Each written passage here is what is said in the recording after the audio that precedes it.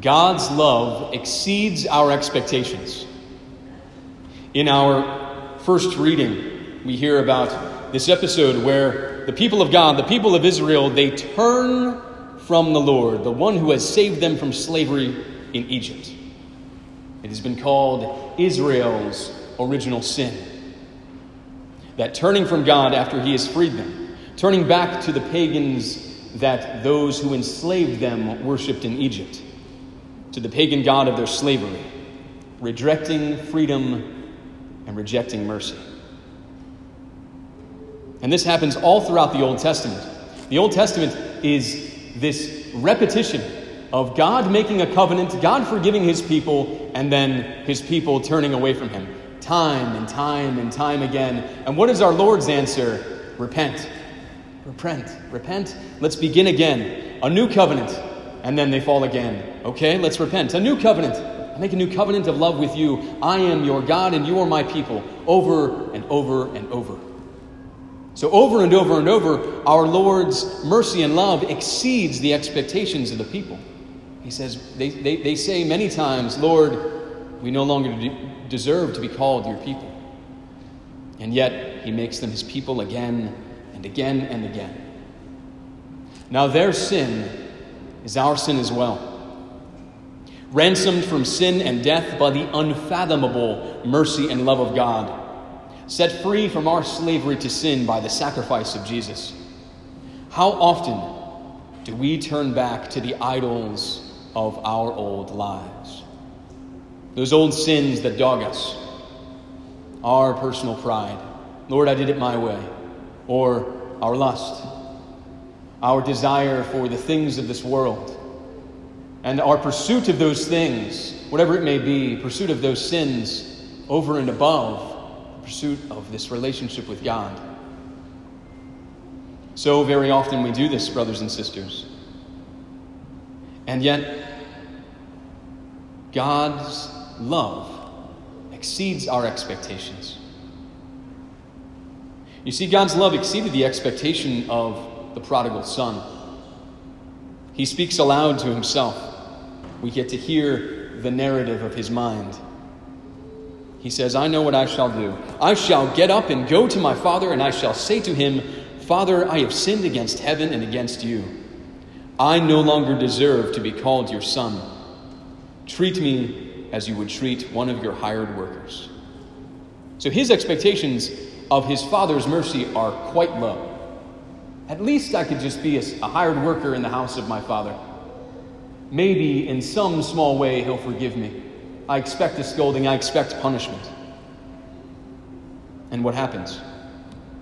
He goes home, and while he is still afar off, his father sees him, meaning his father is anxiously awaiting his return home. His father runs to meet him. His father embraces him. His father forgives him on the spot, even before he can go through his whole act of contrition.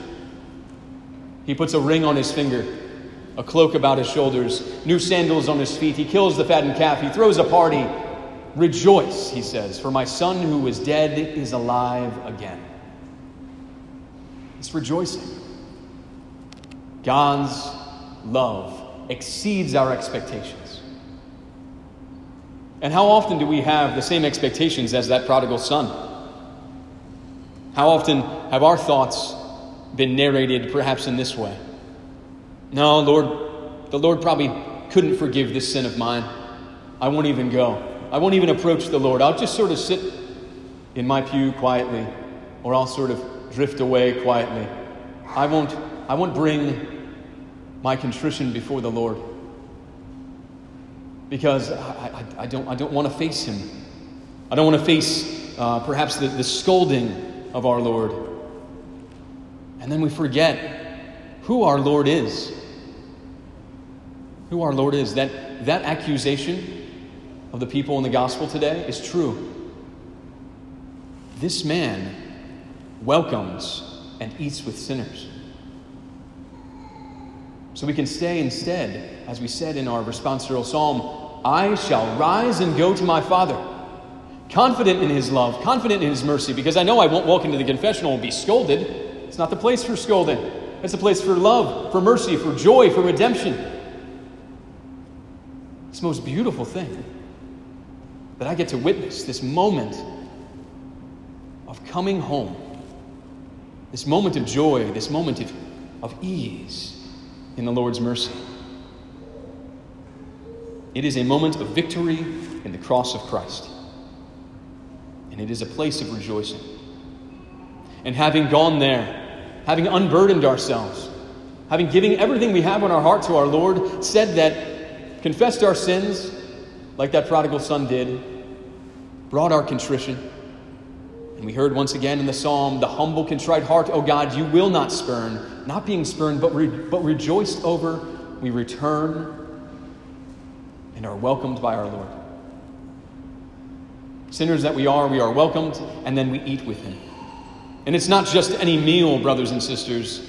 What we share here today is the fullness of what our Lord has to offer, his body and blood, soul and divinity.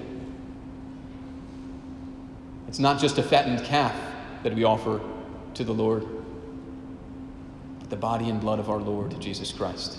What could be better? We confess our sins. We are not greeted with scolding or punishment, but mercy, love, forgiveness. We begin again. We are welcomed home, and we come to the wedding feast of the Lamb right here. God's love exceeds our expectations. So let's run home to him and experience that love and mercy, which knows no bounds.